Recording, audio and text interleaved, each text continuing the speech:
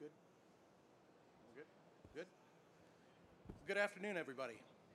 Thanks for coming to the Emerging Technologies Group and the Warehouse Automation ROI.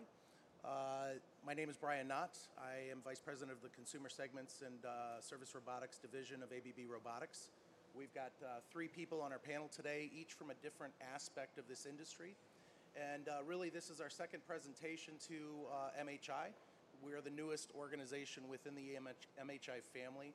And it really came about a year and a half, 2 years ago, as we were looking at all the different technologies in warehousing and distribution and order fulfillment, and we were seeing a big draw in robotics. And so today we're going to talk a little bit about what that means, how to stay out of pilot purgatory, the perspectives of an end user, of a consultant, professional services consultant, of an OEM, and then we'll open up some questions and allow you guys to answer. So I'll go ahead and let the panelists introduce themselves. Start with Matthew.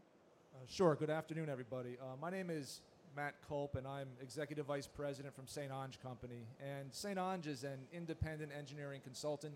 And what that means is we don't buy and sell any equipment or software, so we are only working in our client's best interest. And quite often that comes down to return on investment and trying to help them select the right pieces of equipment for their specific application to meet their business needs. And I was telling these guys a couple minutes ago, everywhere or all the conferences I'm going to, there's a couple buzzwords that are out there. Everybody wants to disrupt their industry with innovation, and everyone wants a robot. So this was interesting to me because I wanted to come and share our perspective, what we're seeing, what people are talking about, and what maybe is and isn't real. But I do think that it's pretty exciting, and it is the future, and so everyone should start to consider it. So that's why I'm here. Thank you, Matt. Good afternoon. I'm Brian Poveromo. I'm the Senior Facility and Maintenance Manager for American Eagle. I'm probably one of the least qualified systems persons sitting in this room, but we are your future end users of all your systems. And I thought it was really important to come and have a discussion on ROI and how we measure what the value of putting technology is into a facility. And it's not necessarily based upon spreadsheets or any of the data that's sitting on there. It's how it really helps us into the future. Obviously, one of our biggest things you're ever going to hear is we're replacing labor with automated systems.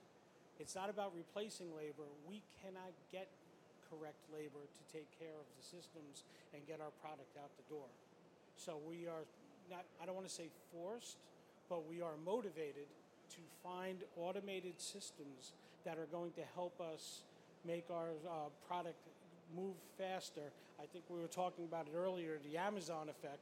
That's exactly what we're up against, is same day, next day deliveries, and something that we have never, ever, ever done in the past, and we need to meet that. The only way I think we will be able to do that is with automation and robotics. But the biggest thing we're going to have an issue with is these systems helping us understand what a true ROI is and not just say we can get product out the door faster to you. And I'm hoping we can have a discussion on that today. Good, thank you. Good afternoon. My name is Brent Barcy, Executive Director of Global Sales at Fanuc America. Fanuc is the world's largest industrial OEM when it comes to robotic arms. We've got a global install base of around 700,000. Really glad to be here to talk ROI today. I know I spoke a little bit earlier, and ROI is a passion of mine when it comes to end users and how it's being calculated. I think it's good that the robotics group, A, was formed, but B, is tackling this issue because in order for us to get started, we got to talk ROI and get people vested from the beginning. So glad to be here and look forward to the next half hour or so. Great. So let's talk about ROI. Let's pick up on that. So right now, everybody looks at their labor costs, the number of shifts, capital cost of a robot. You do the math, boom, there's your ROI.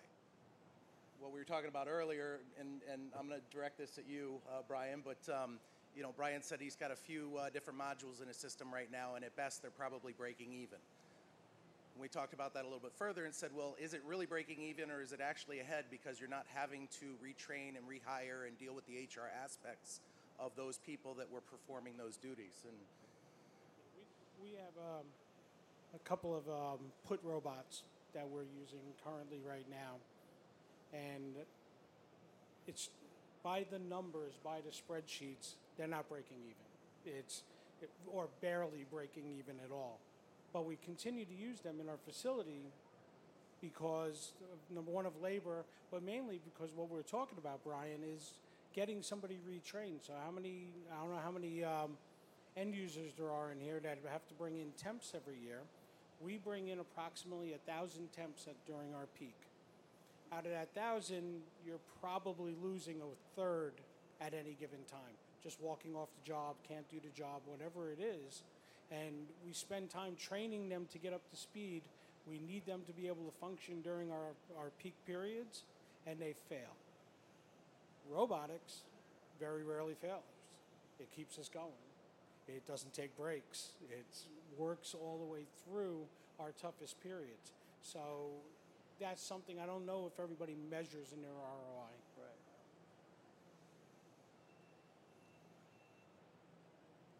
Sure, I'll add something to that.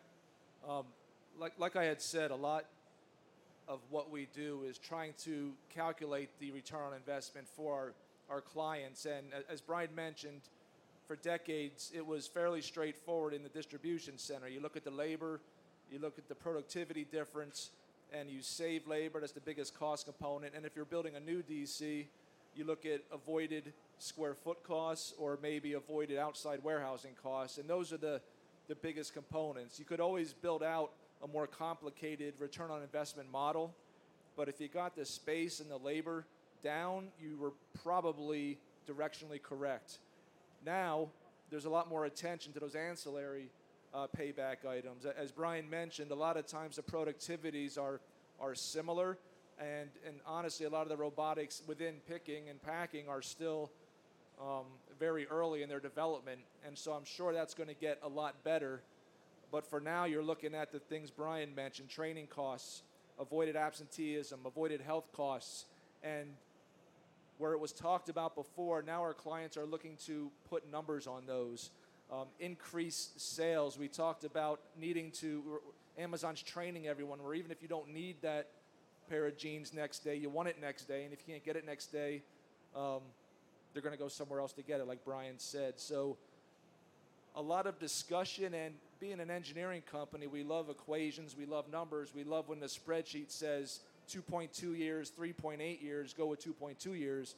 Well, now those numbers are a lot more, fuzzy, but it's getting the people to get behind them and agree to them, and then the next step is putting it into a presentation to present to the corporate office or whoever's going to write the check for the automation. The nice thing about the robots for me is that they are a little more modular than your traditional automated systems. And Brian mentioned science experiments, but there's a saying with the MHI or the robotics group that I've seen repeated a couple of times, and it's, think big, really big, start small, really small. And the robots allow you to do that and kind of test it and learn a little bit by trial and error, whereas you can't do that with some of the other multi-million-dollar systems out here. So, Brent, I was going to tee this up from an OEM standpoint. We're seeing more and more of the collaborative robots picking up speed and being able to work in these environments that don't necessarily have to be caged. But in either regard, safety is absolutely critical because the cost of a life is immeasurable. So how do we, from an OEM standpoint, how do we calculate that into these ROIs? Yeah, safety is the overriding priority when you walk in the door there, and collaborative robots are great. You can do a lot of good things with collaborative robots, but if you put a machete on the end of arm tool of that collaborative robot, it's no longer more collaborative, right? So we got to be careful, and it goes back to the automation audit that we call it. You have to get in there. You have to really take a look at how your safety standards work, and if a collaborative robot makes sense. And that happens at the beginning. What are your safety standards? If you bring an OEM, if you bring in an integrator, to kick the can and really see, is this a true collaborative robotic application? Can my throughput handle the speed that this collaborative robot's going to go? Because collaborative robots tend to be a little more expensive and slower. You can do a lot of cool things with DCS and area scanners in a standard industrial robot today that people weren't thinking about 10 years ago. So I think it all goes back to, one, safety standards, what your systems can handle, but really getting the OEM or an integrator involved at the beginning of the process. So let's take it to the beginning here. Before we ever get into an ROI calculation, we've got an idea. Hey, I have a human doing something. I need to automate that because I can't find the labor. The labor cost is high. It's not reliable. In this case, there's a lot of technologies out here that we can do very simple ROI calculations. They've been around for 30, 40, 50 years. And robotics in this industry is sort of where it was in the automotive industry 40 years ago, where it's now more commoditized and it's well known and it's easy definable. In this case, there are tons of pilots going on, and as you alluded to, Brian, garage experiments or science experiments. So how do we have that conversation about ROI when we're trying to figure out what we're going to get the robotic solution to do, and how do you work that through your organization to get buy-off on some of these pilots? I think initially it goes back to the beginning piece on labor. That's the first driver for anybody on my executive team is what's in it for me. And I think that's every company's what's in it for me. Once we achieve that understanding that we can't meet all of the requirements with current labor or current technology, that's when we start to get that being asked, what is innovative that's out there? But that's when our problems begin, because there is so much out there and there is so many promises to what robotics can do. And I'm not saying they're not true promises. We just don't know how they're fitting into our business. So we don't know if it's really a good fit, and how do you know until you pilot something? So I think that would be my biggest feedback to everybody is please be open to piloting. It's not about that initial sale. I would love to see some of these startup companies come and pilot. Let's partner and work together. And I think that's one of the areas that would help expand this pretty quickly is partnerships with everybody in the industry. How do we avoid pilot purgatory though? I guess I'll point that to Brent. You know, a couple things. He said to start at the beginning with this whole process in your facilities when it starts. If you don't have buy-in from finance, I think the biggest mistake that we make as an industry is more often than not, it's the maintenance crew, it's the engineering crew that says we've got these applications, we want to automate them. They bring an OEM in, they bring an integrator in, they get a price, they go to their finance committee or their board or whoever, and they see the price and they light their hair on fire. They go, oh my gosh, we can't afford this, we'll never buy a robot. It's just not going to happen. I think we've seen success at FANUC when whoever has that power of the pen is engaged at the beginning. If you can bring the finance people to the table from the start so they can see that you have 300 people on first ship, 15% of them aren't showing up. They can see that from a throughput perspective, you're not fulfilling the orders that need to get to Walmart or need to get to Target or whoever you're supporting. They can see those 5-10 trailers a day aren't getting loaded. They can feel the pain of the people that are on the floor. Because if you're just taking a number to a finance person, they're going to go, ROI is 2.5. That's how we calculate it. We're never going to buy off on it. So to get the finance people involved somewhat at the beginning, to feel the pain that you're going through on the floor, that's the success we've seen in our market anyways, because the $12 an hour plus 30% for your burden rate, call it 15 times 2,080 work hours, is no longer the burden rate. It's missing orders. It's people not showing up, retraining, safety, all that stuff that goes into this. There is a formula. I don't think we know exactly what it is, but there is a formula that you really got to come up with internally. But if finance has a vested interest from the beginning and sees the pain that you're going through on the floor, they tend to sign off on it. Mm-hmm. Matt, anything from the professional services side? What are you hearing from your customers when they're coming to you saying, we need to solve this particular area and we think robotics is the answer? Sure, and I wanted to add a little bit onto what these two gentlemen said. And traditionally, again, as an engineering consulting company, we were engineering solutions, and for the ROI, we were focused on the R. Now we can shift in where robotics are concerned to the I and help consult with our clients, like Brian said, to work on the OEMs and say, let's invest in this together. I think the collaborative robots in the picking area in the DCs get that, and maybe with the robotic companies that are large or have been around for 40 years in the automotive industry, I mean, these guys get it, but helping to communicate to their salespeople that this is the distribution center, it's not the manufacturing plant.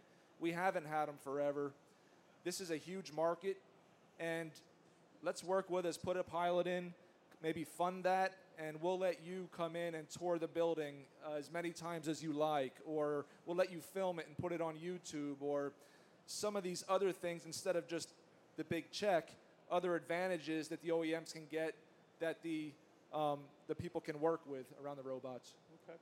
Good. On that note, I would agree. It's simply put, I think we both need to have some skin in the game. And it's not just about paying out, a $500,000 to have an arm go in and hope it works. We both need to have some skin in the game to see what will be successful in the future. Okay. Excellent. So Brian, before we started, you brought up an interesting topic that I think goes into ROI that is probably being missed today, and that's the aspect of aftermarket service, aftermarket maintenance, the training of your organization to support this solution that is relatively new technology in this space.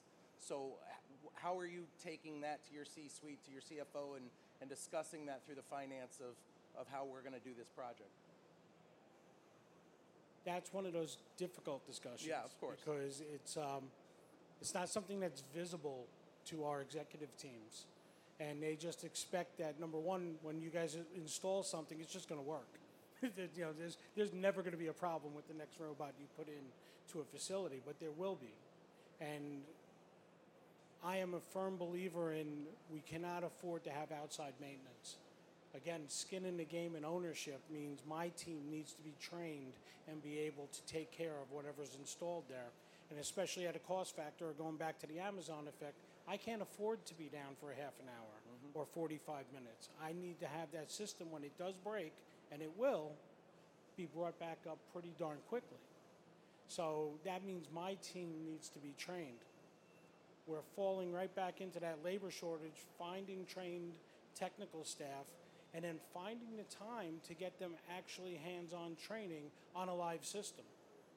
Big problem. We put in a system, and we tell the guys, you've been through school, and they sat in 10, 12, 14 hours of training, doesn't mean they're capable of fixing that piece of equipment yet. Okay. That's one of those hurdles, because when it goes down, now they're complaining that we're not meeting the ROI, and you said this robot would do this, or you said the system would do that, and it comes back down on our teams. We need to find a way to make sure people are getting trained, and that the training programs are much stronger, and some virtual training. Dovetailing on that, though, I know a lot of people, when they see the training costs, again, want to light their hair on fire.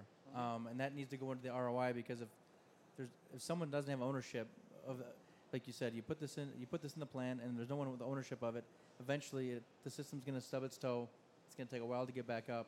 So that needs to be calculated at the beginning with regard to training. Training, all too often, is an afterthought. Just kind of something that just gets talked about once the system's in. That needs to be, from the day one, training needs to be talked about from an ROI factor, because there is a return on investment in training. If you don't make it up front, you're going to pay for it later. We see it time and time again. So I would say, buyer beware. Training's a big deal, and plan for it at the beginning. Okay. And I would say the OEMs need to push that. It's the OEMs that get the bad name. But when something breaks and it don't work, it's, oh, that darn Fanuc's not working, or the ABB's dead again. You guys need to push that. Yep. That training is mandatory, or I won't sell it to you. And I know that's not a great sales tactic, but if you're not willing to put, again, the time in, then I don't know if you really want to put your stuff on the floor and have your name on it. Let's talk a little bit about getting into these science experiments and how we control the first win, right?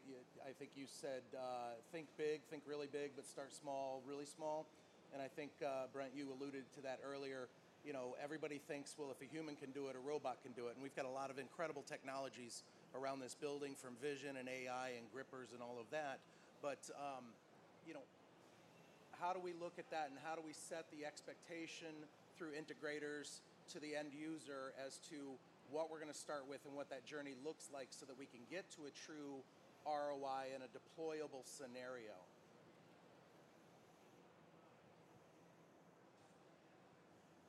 I think that's a good question, and the part about thinking big first and then starting small is at least taking some thought and effort into laying out a 3 to 5 year roadmap or plan or strategy and getting everyone focused on the same vision. There's old song lyrics, if you don't have vision, you'll do whatever you're told, and you don't want everyone going off in other directions. So that strategic phase to set the destination and then work yourself back to the plan, and then taking that first step is one important key.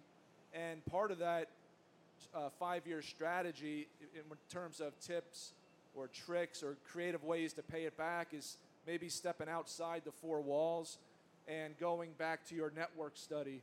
And the thing with those network optimizations are heavily transportation based, and given the population of the country, they're plopping the dots in the same areas. And so everyone's building their DCs in roughly the same areas. So you get creative around assumptions around in labor shortages, what is the true minimum wage to get people going to be, and maybe increasing those wage assumptions, or looking at, okay, we're going to go somewhere else where we don't have the competition, but then there's no labor availability, so that's another way to justify it, and you're going to increase your transportation costs, so that's more that you put into your return on investment, and all that starts with talking about all the factors of the supply chain and that 5-year strategy vision, working backwards and then taking the first step. Okay. From the end user perspective, we all dream big, you know, and I walk up and I look at something that I think I can automate, and my vision is of that perfect machine. It would be great when the experts can give me realistic expectations of what they can do and what cannot be done. So you guys know what your equipment does, and you know that every end user you walk into has a much higher expectation of you than is probably possible to do. To set expectations early to what they should be and how long it's going to take to get something done. Don't overpromise and underperform. Underpromise and overperform. Okay. Anything there, Brent? I think he said it pretty eloquently. So I guess the last topic I want to bring up and talk, and then we'll sort of open it up to the floor, is about different investment models, right? And we talked a little bit about this beforehand. Traditionally, it's been a CapEx type of purchase, but again, this is science experiments. These are pilots.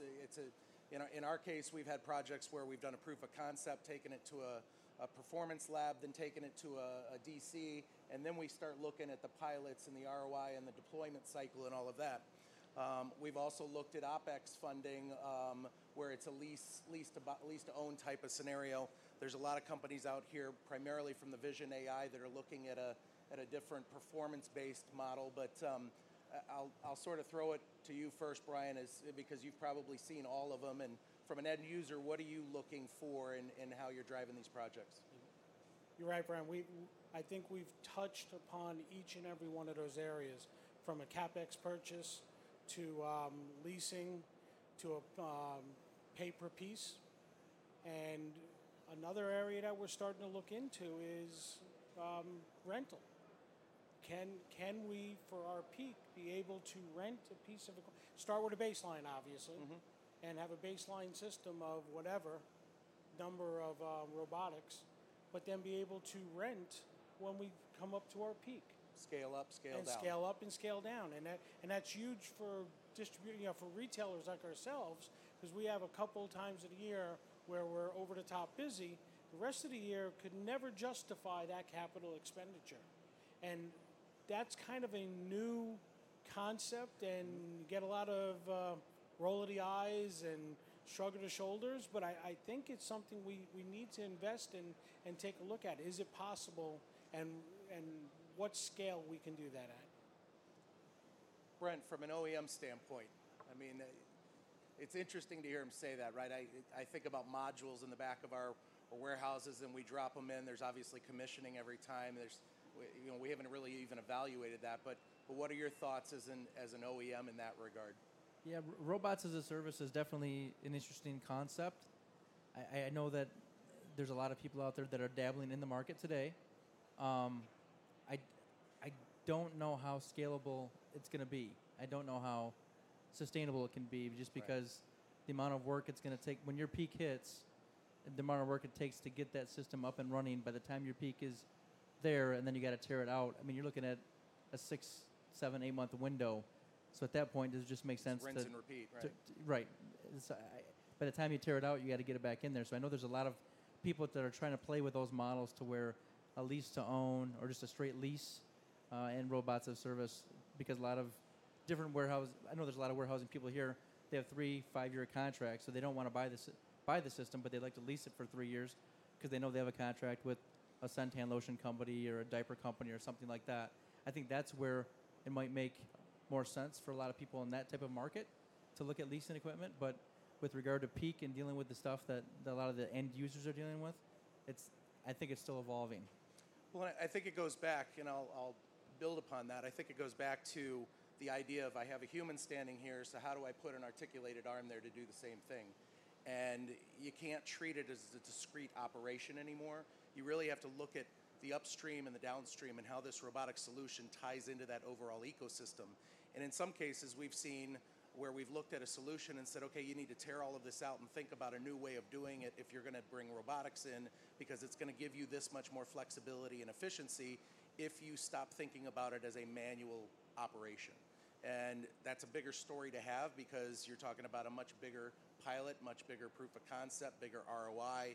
The C-suite gets involved, but and it's not really what our topic was today, but it gives people food for thought when you think about what robotics can do with all these technologies that are out here and how we apply them. Don't just think about human equals robot, robot equals human, because you're missing the bigger picture of the value that a robotic solution can bring, tied into all of the other technologies that are out here. So, but again, that brings a much bigger ROI solution. Have you had somebody come in and say, okay, see the way you're doing it now, blow it up and put something else in? Not for the current facilities, but looking at any future facilities. Greenfield? Yeah. Okay. Any comments on that, Matt? I mean, what type of solutions are your customers coming to you for in evaluating? Is it more of a, here's the labor issue I have and here's how I replace it with a robot? Or are they thinking about, how do I generate 30, 40, 50% more efficiency in this quadrant of my facility doing this particular order fulfillment or this particular depaling operation or something? Sure. I mean, that's a good question. I think the way I would answer that is that the thoughts aren't that well formed, and it's really more a lot of curiosity and frustration. So there's a lot of frustration with the labor shortage that we heard about. There's curiosity on what's out there because they don't really know all the options. And then there's a little anxiety in that no one wants to be left behind. And there's this sense that everyone else has a robot, I need a robot. And it's, at least in distribution, it's not necessarily the case. And that's why with the ROI, we, again, a little bit repeating myself, but focus on the I as much as the R, because there aren't really any large installation bases where any of the newer robotic companies can take them to a distribution center to see this, to feel good about it. So let's work together to build those installation bases so that there is something to look at. And then, because for the clients that are putting it in, that's tremendous knowledge too. And we don't want to really talk about it, but there's benefit to those people of gaining that intellectual knowledge that then becomes very marketable. And who knows how you can monetize those people's knowledge in the future too. If you're creative with revenue streams and how your business can operate, maybe they can have Brian consult in 5 years because he's knows all the history on it, and there's another revenue stream for American Eagle. Just thinking creatively about the possibilities. But you're right, for the robotics, there isn't a one robotics solution for the warehouse, and it is about integrating it. Well, one, identifying where you want to integrate it. So are you going to have robotic induction to a unit sorter? Are you going to have robotic carts going around to lead to people? Are you going to have robotic put walls? It's identifying where you want to focus first, and then understanding systemically how to work it into the flow. And the comment we've got here is the art of the possible. We talk about all the things we can have a robot do. There are things a robot can't do, and we need to draw a quick, hard line so that we don't get into that path that ends up becoming a big suck on company resources or OEM resources or integrator resources. So, Just one other small thing from our perspective, and anybody else that's an end user, keep your doors open. When you put in the technology, doesn't mean we should be behind shuttered doors and not allow others to see what you have done. Our product competes. The equipment does not compete. You need to be open to allow people to come in and see the technology that you've installed, and you learn something from those people also. They may have done something that you didn't even think about. Being a closed door and not allowing people to come see your technology is a huge mistake. Interesting. Okay. Excellent. Well, thank you very much for taking the questions. I guess we'll open it up to the group here. And I think we have a microphone. Are we going to use one of our microphones, Pat? Or so raise your hand if you have a question. We'll get you a microphone one way or the other. We're going to get Pat to run it.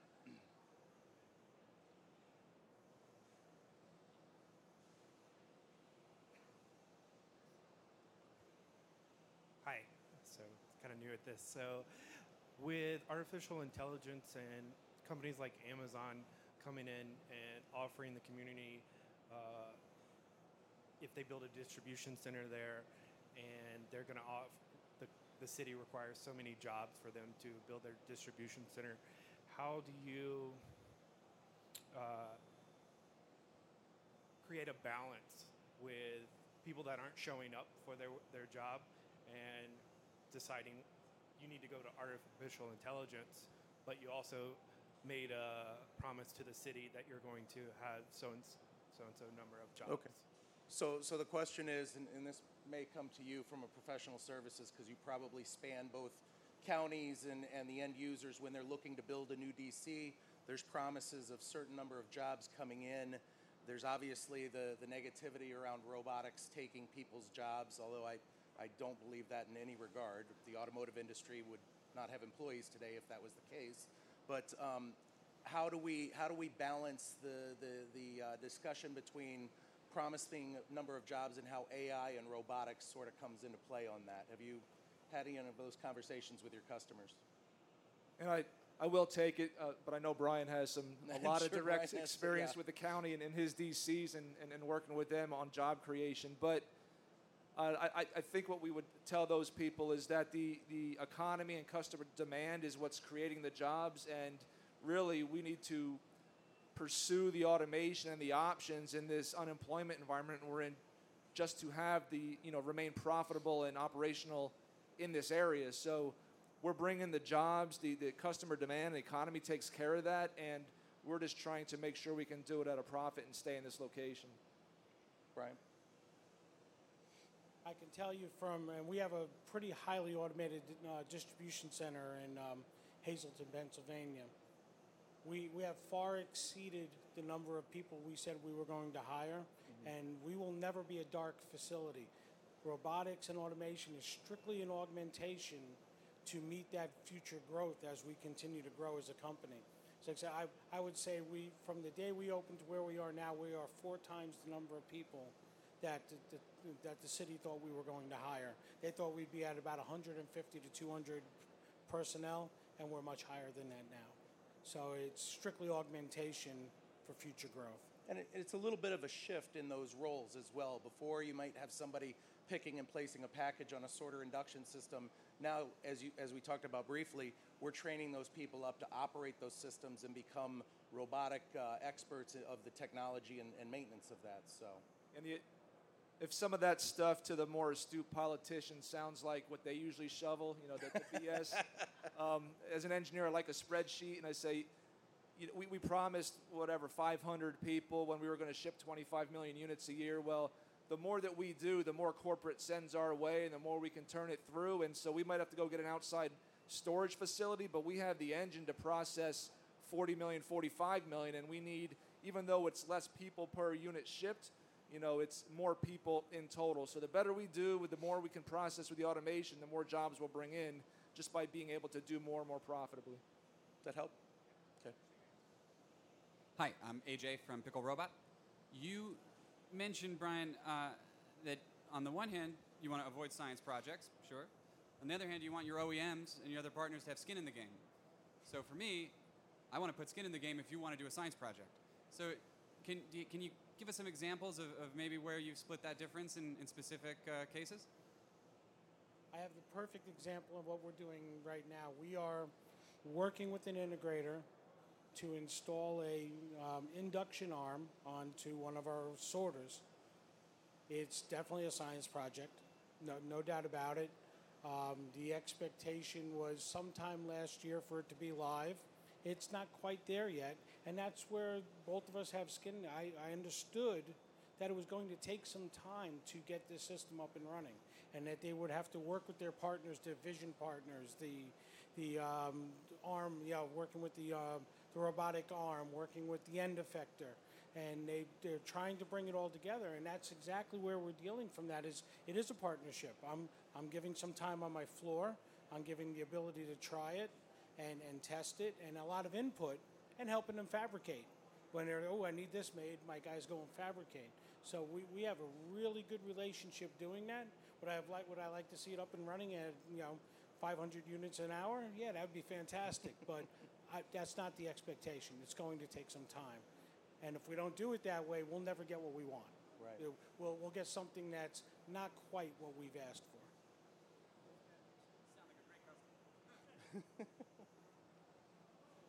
Other questions? Yeah, this question is for Brian and Matt maybe.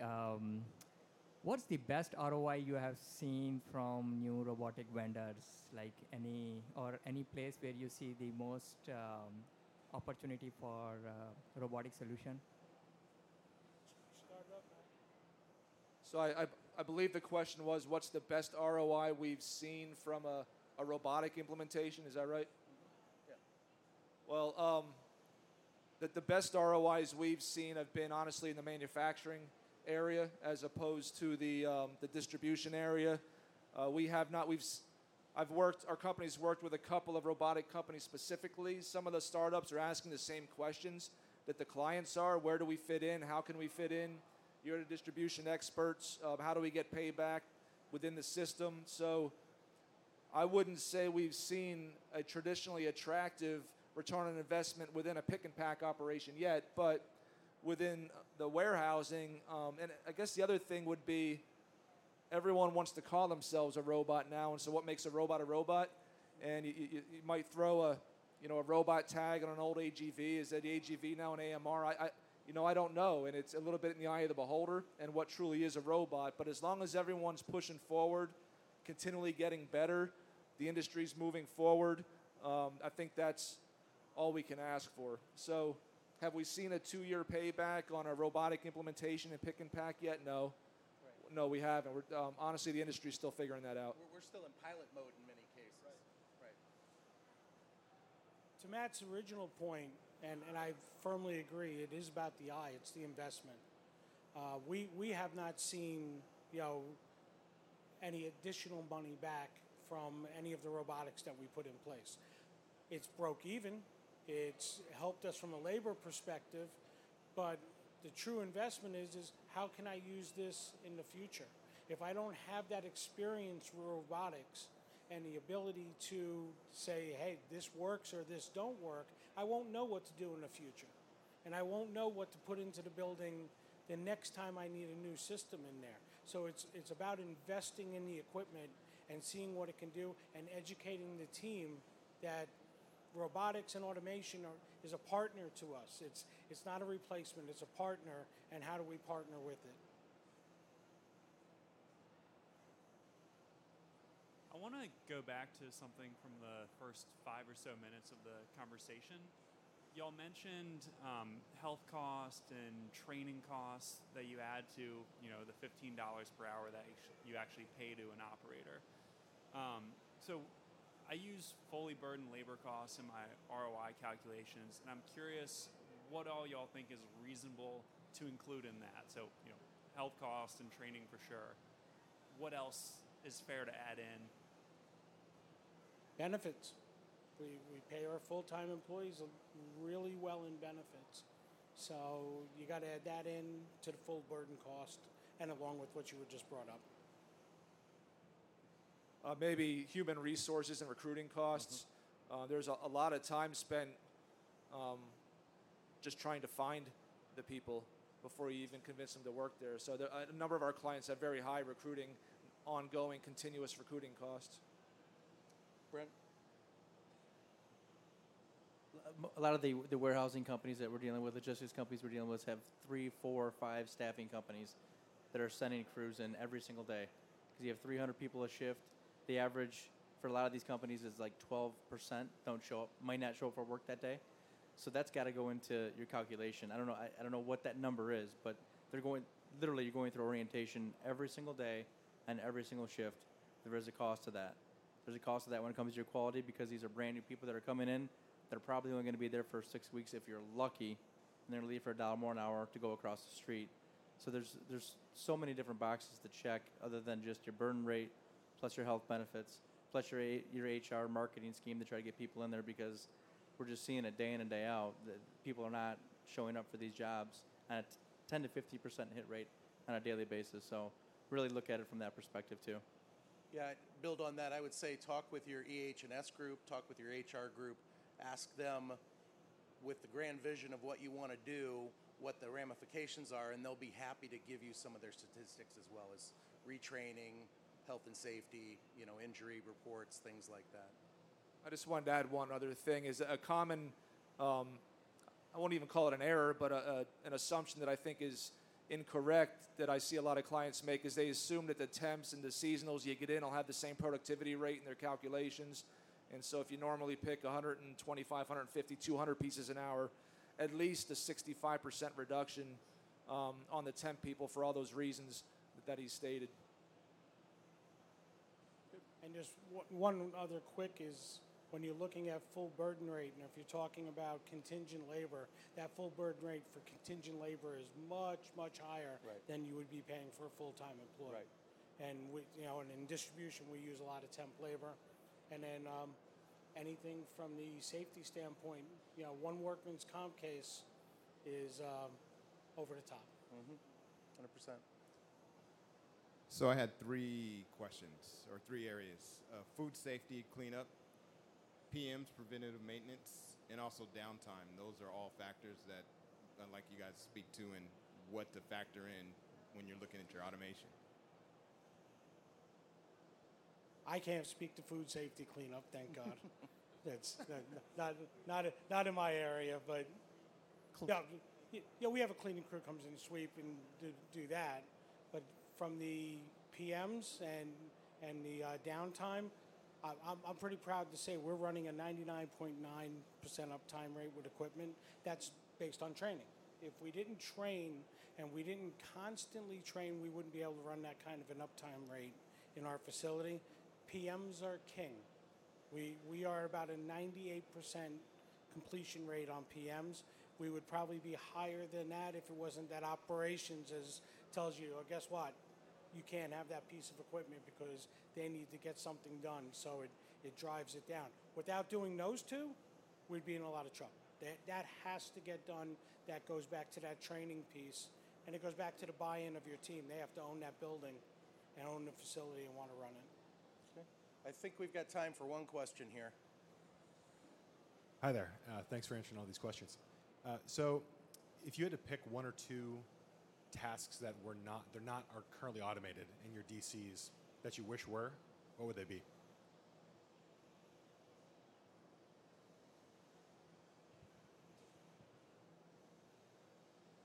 I think we've looked at a ton of areas that we would love to see automated. For me, it would be in our retail area. Retail put, I think, would be a tremendous area to be able to automate. I'm not sure it can be done easily. I just told you one of the areas that would probably be the most difficult for us. We use a scan and put system into cases. If somebody could come up with a function for that, that would be tremendous. That would be the one area for me. Okay, good. When I see a team hand stacking and palletizing, I think it's just low-hanging fruit. It's there to get palletizers into these buildings. Makes all the sense in the world. It's a quick base hit, easy to do, and gets people acclimated to robotics. Yep, 100%. And I guess the obvious one is picking, right? So the robotic challenge is autonomous mobility and grasping and vision. So if someone can put those 3 together and have autonomous mobility, the vision for identification, selection, and separation, and then the grasping. That's the home run everyone's waiting for, but it's a lot easier said than done. Well, thank you very much. I'd like to thank our panelists, Brent, Brian, and Matt today. Hopefully it was informative, and we look forward to seeing you out on the floor. Thank you very much.